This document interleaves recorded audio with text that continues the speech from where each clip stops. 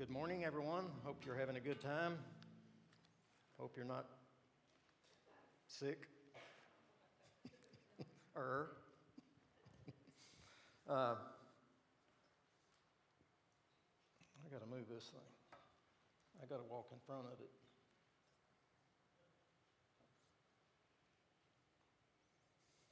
I need to get aluminum on. That's too heavy. Okay, I'm confident, certain, fully convinced that the highest measure or level of revelation is the fact that God is our Father. God is our Father. Do you realize how foreign, how unthinkable that thought would have been to anyone living under the Old Covenant? It was unthinkable to think of God in terms of being your Father. The revelation they had, which Jesus hadn't revealed the Father, they had a revelation of Him, but it was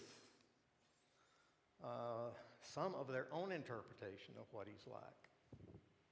Some what they saw and observed, some what they felt. But they couldn't see Him as we can see Him because He hadn't been revealed in this way. So, you remember that's in Matthew and Luke, Thomas said to Jesus, he said to Jesus, he said, "Show us the Father, and that's enough for us." And what did Jesus say to him? He said, "If you've seen me, you've seen the Father. The Father and I are one." So the revelation of the fatherhood of God didn't come until the New Covenant. And when it did come, it was very difficult for people to transition and receive and understand and be comfortable with.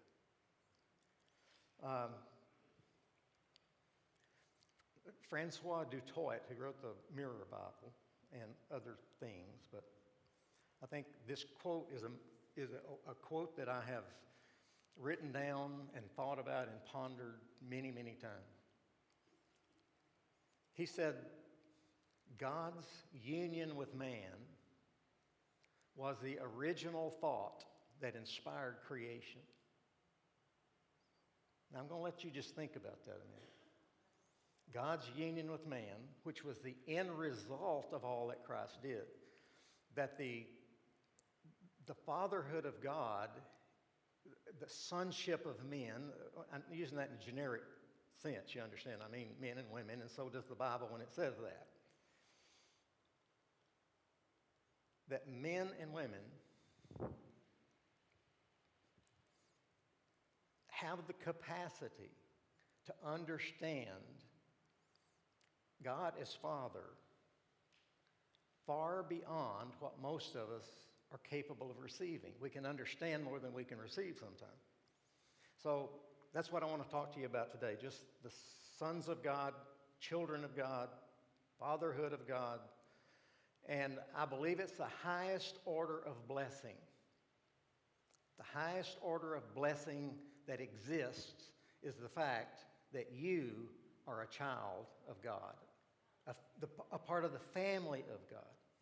It is the end result, the climax, the ultimate end of all that Jesus did. All that He did.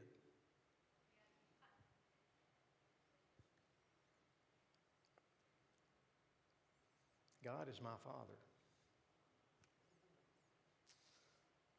Regardless of what your family situations have been, what your father was like, all that kind of stuff.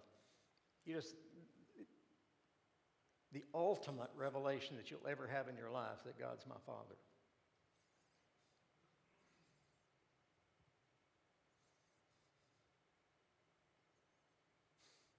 My Father is God.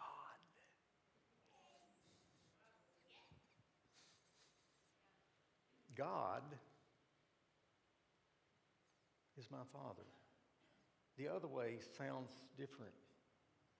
My Father happens to be God.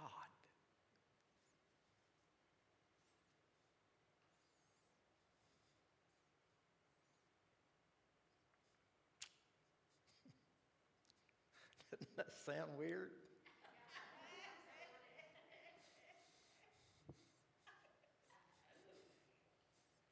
My Father is God. The Old Testament revelation of God primarily was emphasis was God's holiness. The emotion attached to that, or the main emphasis, since the revelation is He's holy, the main emphasis of that is fear. You fear. If you read all of it, that's basically the ultimate relationship with God is to fear Him. And they came to that conclusion for some pretty good reasons. Now, the emphasis in the new, obviously, the new covenant reveals something entirely new. It reveals God as Father. And the stress here in the old was to be the danger of drawing near to God, right? I mean, you can't approach God. They wouldn't even speak His name. And it's wise not to approach Him because, going into the Holy of Holies where His presence was manifested was a death sentence. So the emphasis was separation and the fear that exists in approaching God. What's the New Testament, the New Covenant stress? The stress is on what? The boldness and confidence by which we are to come into His presence.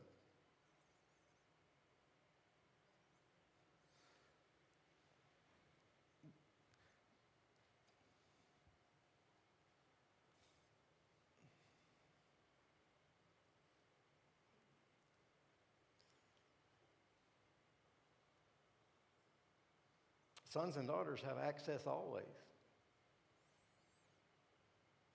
Sons and daughters have an opportunity of intimacy, of experiencing and expressing back love and closeness and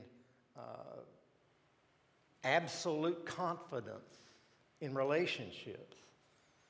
We have absolute access to Him all the time. We can express our emotions to Him. We can express love to Him.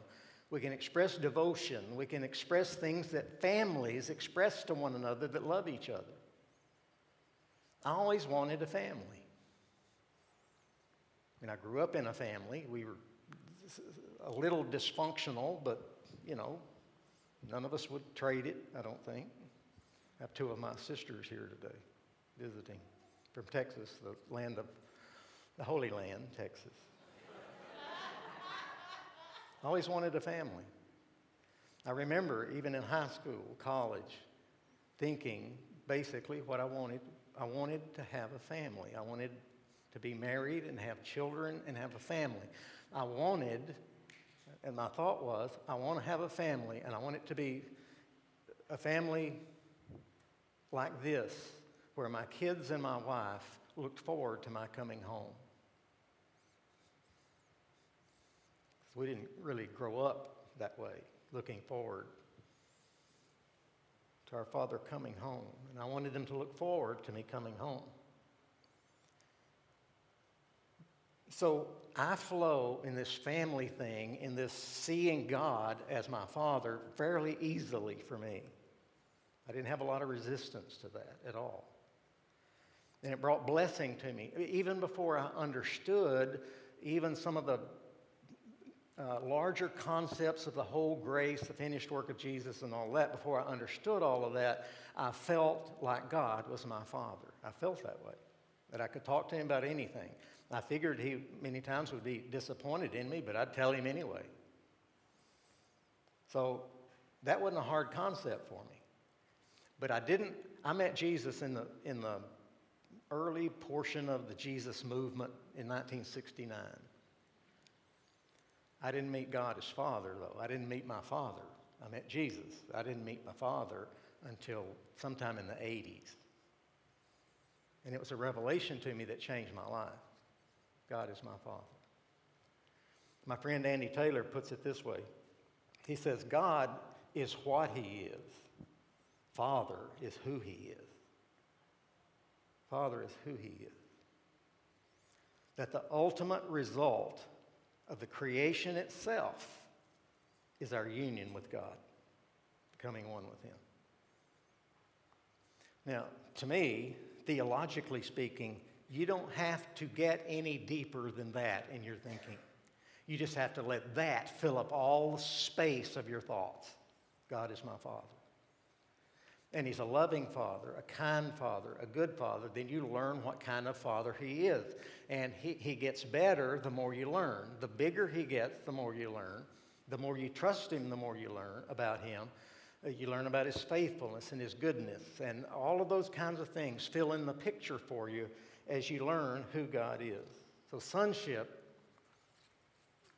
is the highest order of blessing that exists for us. It's a higher level of blessing, for example, than justification. Now, you can't be a child of God without just being justified, so it's just a step on the way. It's a higher order of blessing than redemption. And you know how much I love that concept of redemption. That He paid, He bought us, He paid for us, He brought us back, He came and got us, He paid the price for us. He who did not withhold His own Son, but freely gave Him up for us all, how will He not with Him freely give us all things? So, the concept of God as Father is the most important thing I believe you'll ever see. Let me just read you a few things. Jesus came to reveal the Father. John 14:8, I talked about Philip coming. He said, show us the Father. He said, if you see me, you've seen the Father. John 17, in his high priestly prayer, He said, I've glorified you on earth by completing the work that you gave me to do. I revealed your name to the men you gave to me from the world. I revealed your name. Onomos is the Greek word. And that name there is really a description of the person. Names were important. Names meant something. And what that reveals is, what the name reveals is that God is a Father. I have revealed Him to you. Luke 11, the disciples came to Jesus and they said, Lord, teach us to pray. You remember that? Lord, teach us to pray. What was the first thing He said to them? Pray. He said, pray like this. What was the first words He used in that prayer? Our Father, who art in heaven. Understand His audience. The Jewish audience, steeped in the law, steeped in the Old Covenant. And the first thing He says to them on how to pray, our Father who art in heaven. It would have absolutely and totally wrecked their system of thought. They had never thought of God in terms of Father. Ever. Not one time. He's God. I'm not. And that's it. They didn't think of Him as Father at all. Yet Jesus said, the day, really what He was saying was, the day is coming when everybody universally that understands this will be addressing my Father as your Father. Your Father is my Father. So that's what He did. He accomplished all of that in His finished work. It's amazing to me. John 10:27 shows us that our standing as sons and daughters of God is unchangeable, irrevocable, immutable, eternal, unchangeable. He said, my sheep hear my voice, and they follow me, and I give eternal life to them, and no one shall ever snatch them out of my hands. My Father who gave them to me is greater than all, and no one is able to snatch them out of his hands. I and the Father, he said, are what? One. I and the Father are one, meaning that we are one as they are one. We are a part of the family of God. It's the highest order of blessing that exists, to be included in the family of God. If God hadn't wanted a family,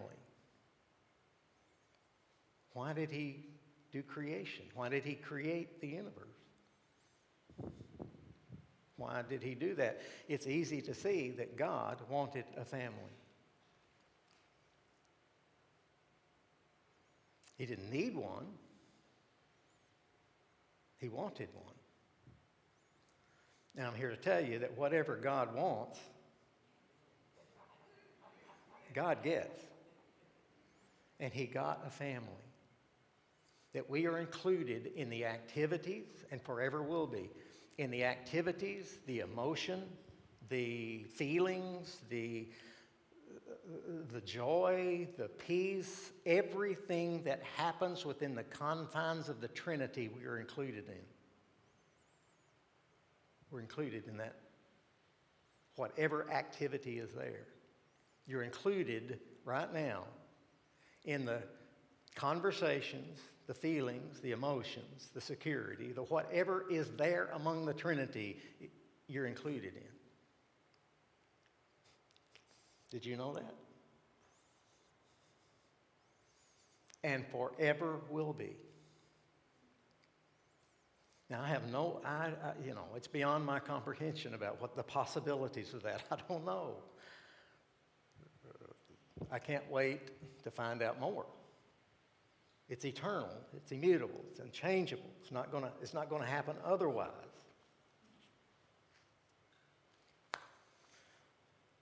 I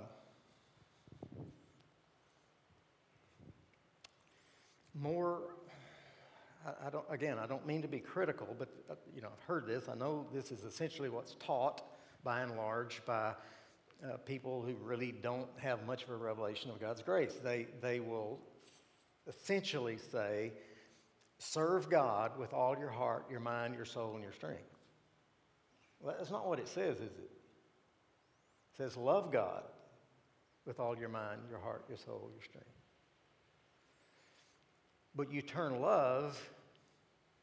loving God, you turn love into activity. Turn love into commitments to Him. You turn love into serving Him, serving God. Did you ever hear that in church, that you need to serve God with your life? There's a difference in a servant and a son, right? Big difference, right? Big, huge, life-affecting difference there, right?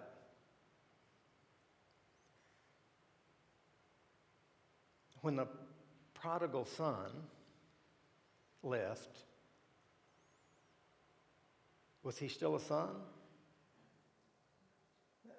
That's not a complicated answer. Was he still a son? Yeah. Yes, he was. As a matter of fact, he was the one that decided to go back and said, he's smart. He said, the servants have it better in my father's house than I have it out here, so I'll just go back and be one of them. Be better off. But when he got there, what happened? His father would not allow him to be a servant because he wasn't. He wouldn't let him be a servant. He did not allow that to happen. Here's the point of this about servants.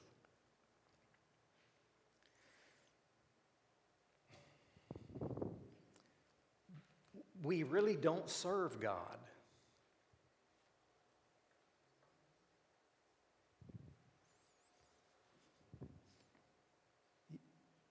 You have to let God serve you. If God doesn't serve you, you can't have any part in Him.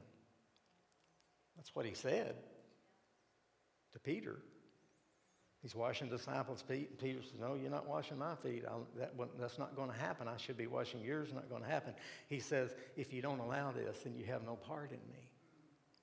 You have to receive what the Father came to give, what Jesus came to give. You have no other choice. You can't do it on your own. You can't accomplish anything on your own. You can't survive on your own spiritually. You can't be alive on your own spiritually. You have nothing to offer. You have to allow Him to serve you. I heard one time somebody say that God sets a table for us. We don't set the table for God. You can't. You don't have anything to set on there. So you have to receive. You have to allow Him to serve you. Psalm 23, David saw some glimpse of this in what he said in Psalm 23.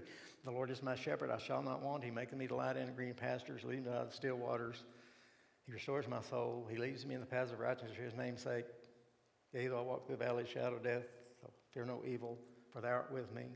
Thy rod and thy staff, they comfort me. Thou preparest a what? A table. You prepare, God prepares a table for me. And the symbolism there in it for me is, He has what you need. You have to receive it as He's offering it. The table is there, but you have to eat. You have to take it and receive it. So you don't prepare a table for God.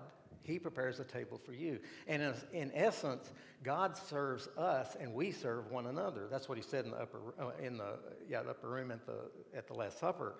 He essentially said, y'all love each other as I've loved you. You have to receive what I came to give before you can give what you have.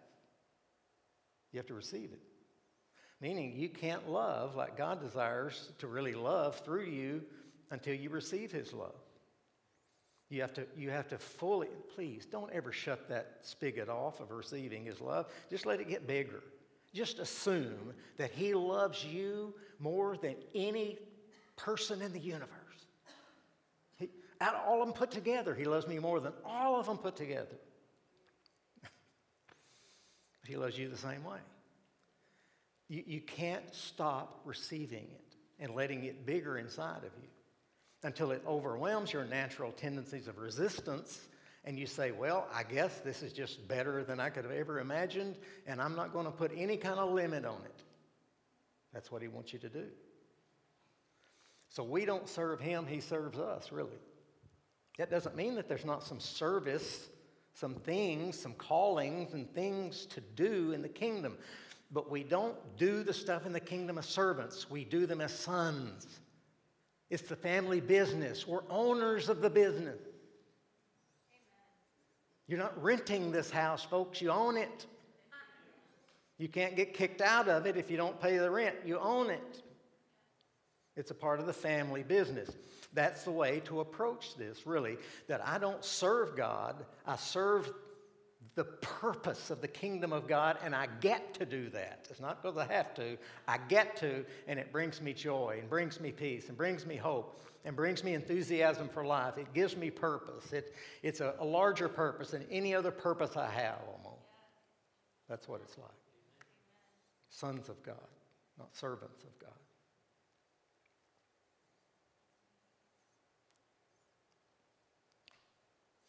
I remember in Oklahoma one time, in the church in Oklahoma, I was teaching about grace in 80-something, 87, something. Now, that doesn't mean that I didn't have some mixture in my teaching at that time. I did. I just hadn't fully worked it out. But there was a lot of it that wasn't. Wasn't. I'll never forget people struggling with the concept, struggling a little bit. And then one day after church, a lady in the church came up to me, and she was sort of excited. She wasn't excited. She was timidly optimistic. And she said, I think I understand what you're teaching, what you're trying to teach. But it makes me feel guilty. I said, I think you're getting it too. Because if you don't have some measure of resistance in your flesh to the grace of God, then you're probably not seeing the full measure of His grace. Because that's the way it makes you feel. It makes you feel like you're off the hook. It makes you feel, and you are, it makes you feel it can't be this good. This is better than I think it could ever be, or should be. It's too good to be true. Yet it is true.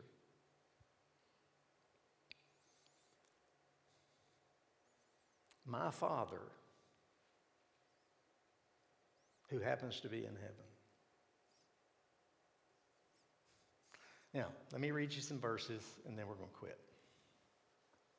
All right, I want to read you a passage of Scripture from the book of Galatians, starting in chapter 3, and we'll end in chapter 4, verse 23, I think. But the Scripture has shut up all men under sin, that the promise by faith in Jesus Christ might be given to those who believe. I love Galatians. But before faith came, we were kept in custody under the law, being shut up to the faith which was later to be revealed. Therefore, the law has become our tutor to lead us to Christ, that we may be justified by faith. But now that faith has come, we're no longer under a tutor. Verse 26. Isn't that a cool verse? For you are all what? Sons of God. All of you Yankees would say. All of you are sons of God.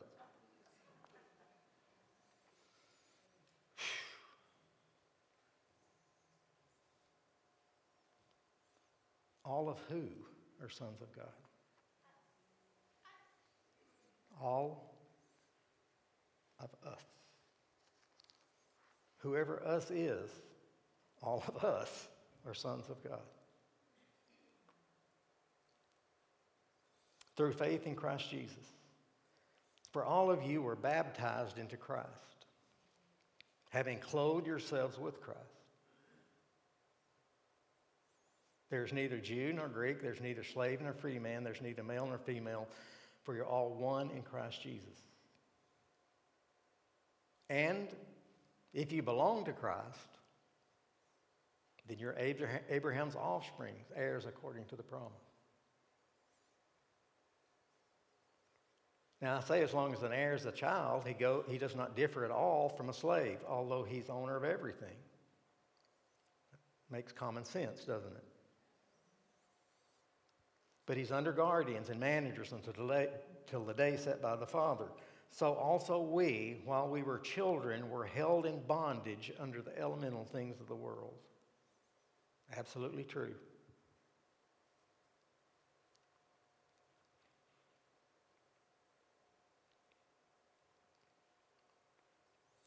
We also, while we were children, were held in bondage under the elemental things of the world. But when the fullness of time came, God. I like doing it like this. In the fullness of time, when the fullness of time came, God. Let me tell you something. Don't you leave God out of this stuff. God's not through. God's not through with the church. He's not through with the world. He's not through. He's not nearly through. There's more to come. In the fullness of time. In the fullness of time. God. God sent forth his Son, born of a woman, born under the law, in order that he might redeem those who are under the law, that we might receive the adoption as sons, highest measure of blessing, the end result, the climax of the finished work of Jesus. In order that we might redeem those who are under the law, we might receive adoptions as sons, and because you are sons, God sent forth the Spirit of his Son into our hearts, crying, Abba, Father. Therefore, you're no longer a slave but a son, and if a son, then an heir through God. He sent the Spirit of adoption. So to help us transition in our thinking, Spirit of adoption, by which we might come to the conclusion, the inevitable, irrefutable, unchangeable conclusion that God is my Father and that I'm a son of God. Behold, what manner of love is this, that we should be called the sons and daughters of God. Highest level measure of blessing that exists. You're a child. You have absolute, total, complete access to the Father. You can say anything you want to him. And it'll always be done, if it's correctly seen, that any conversation, anything I'm working on, anything I want to talk about, any weaknesses I want to talk about, anything that's going on in my life that I want to talk about, I have absolute full access to tell him everything that's on my mind and on my heart. And all of that will be done in an atmosphere of complete trust, absolute and complete trust. Absolutely trusting that he loves me and cares about me, that he's kind-hearted toward me. He's positioned and dispositioned toward my blessing.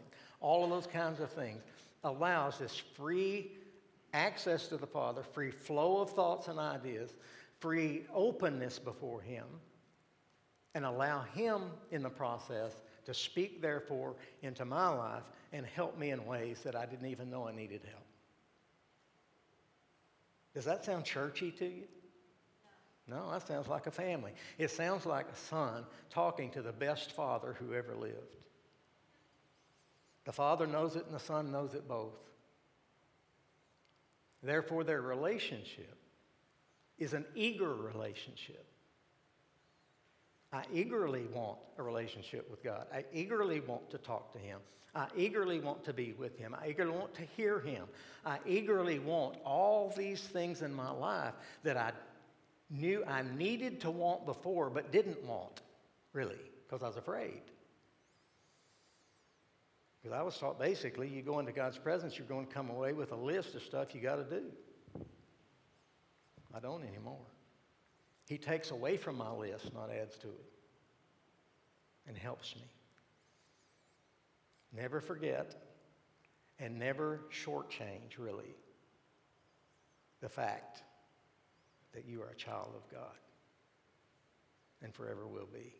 Included in the activity, the feelings, the emotions, the hope, the blessing, the joy, the awe, whatever is there among them, you're included in on.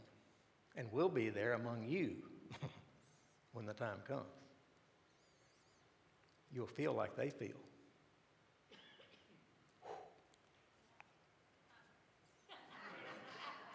Now, I'm not God and I don't pretend to be and I don't want to be. But I sure am glad he is. And I like being with him. Don't you? All right, once you stand and let's pray. And Jimmy, come and play and is.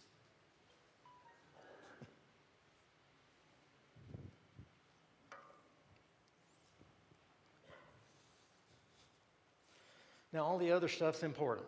I mean, obviously, justification, redemption, all of the fundamental truths and realities that are there to make you what you are necessary. All of them were. But if you understand the fatherhood of God and the sonship of men, if you understand that,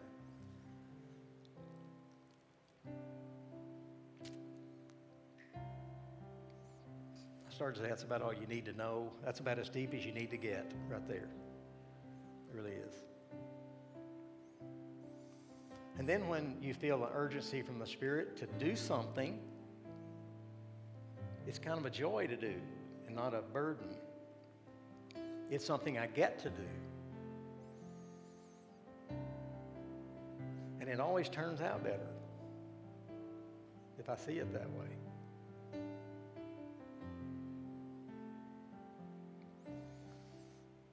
And Father, we're so full of gratitude to you for all that you've done and all that you are. Thank you, Lord, that you're bigger than we thought. You're better than we thought. You love us more than we thought. All that you did was more thorough than we thought. There for a while, Lord, we thought that some of it was up to us. Thank you that it's not. That you took care of all of it. Thank you that we're in union with you.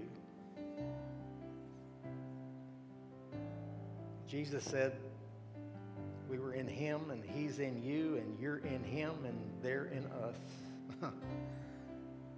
We're in union with God. Thank you for that thought. Thank you for the blessing it brings when we think it.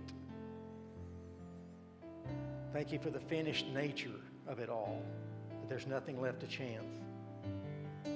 Thank you for our future, Lord, an eternity of time with you and all that that means. I pray, Lord, for these that are here. I pray, Father, for the coming week and the days ahead, that our thoughts will return to the fact that I'm a son and daughter of God, and that you love me more than my parents loved me. You love us more than any of our parents loved us. You have the capacity to do things with love that we don't yet. Thank you that we can receive more than we can understand about it. Thank you that we can feel it every day. Thank you that we can walk around feeling your love for us and care and concern for us. That in all of our human interactions with each other, Lord, that can be foremost in our conversations, be foremost in our actions. Thank you, Lord, for your love. You're a good Father, and we love you. In Jesus' name, amen.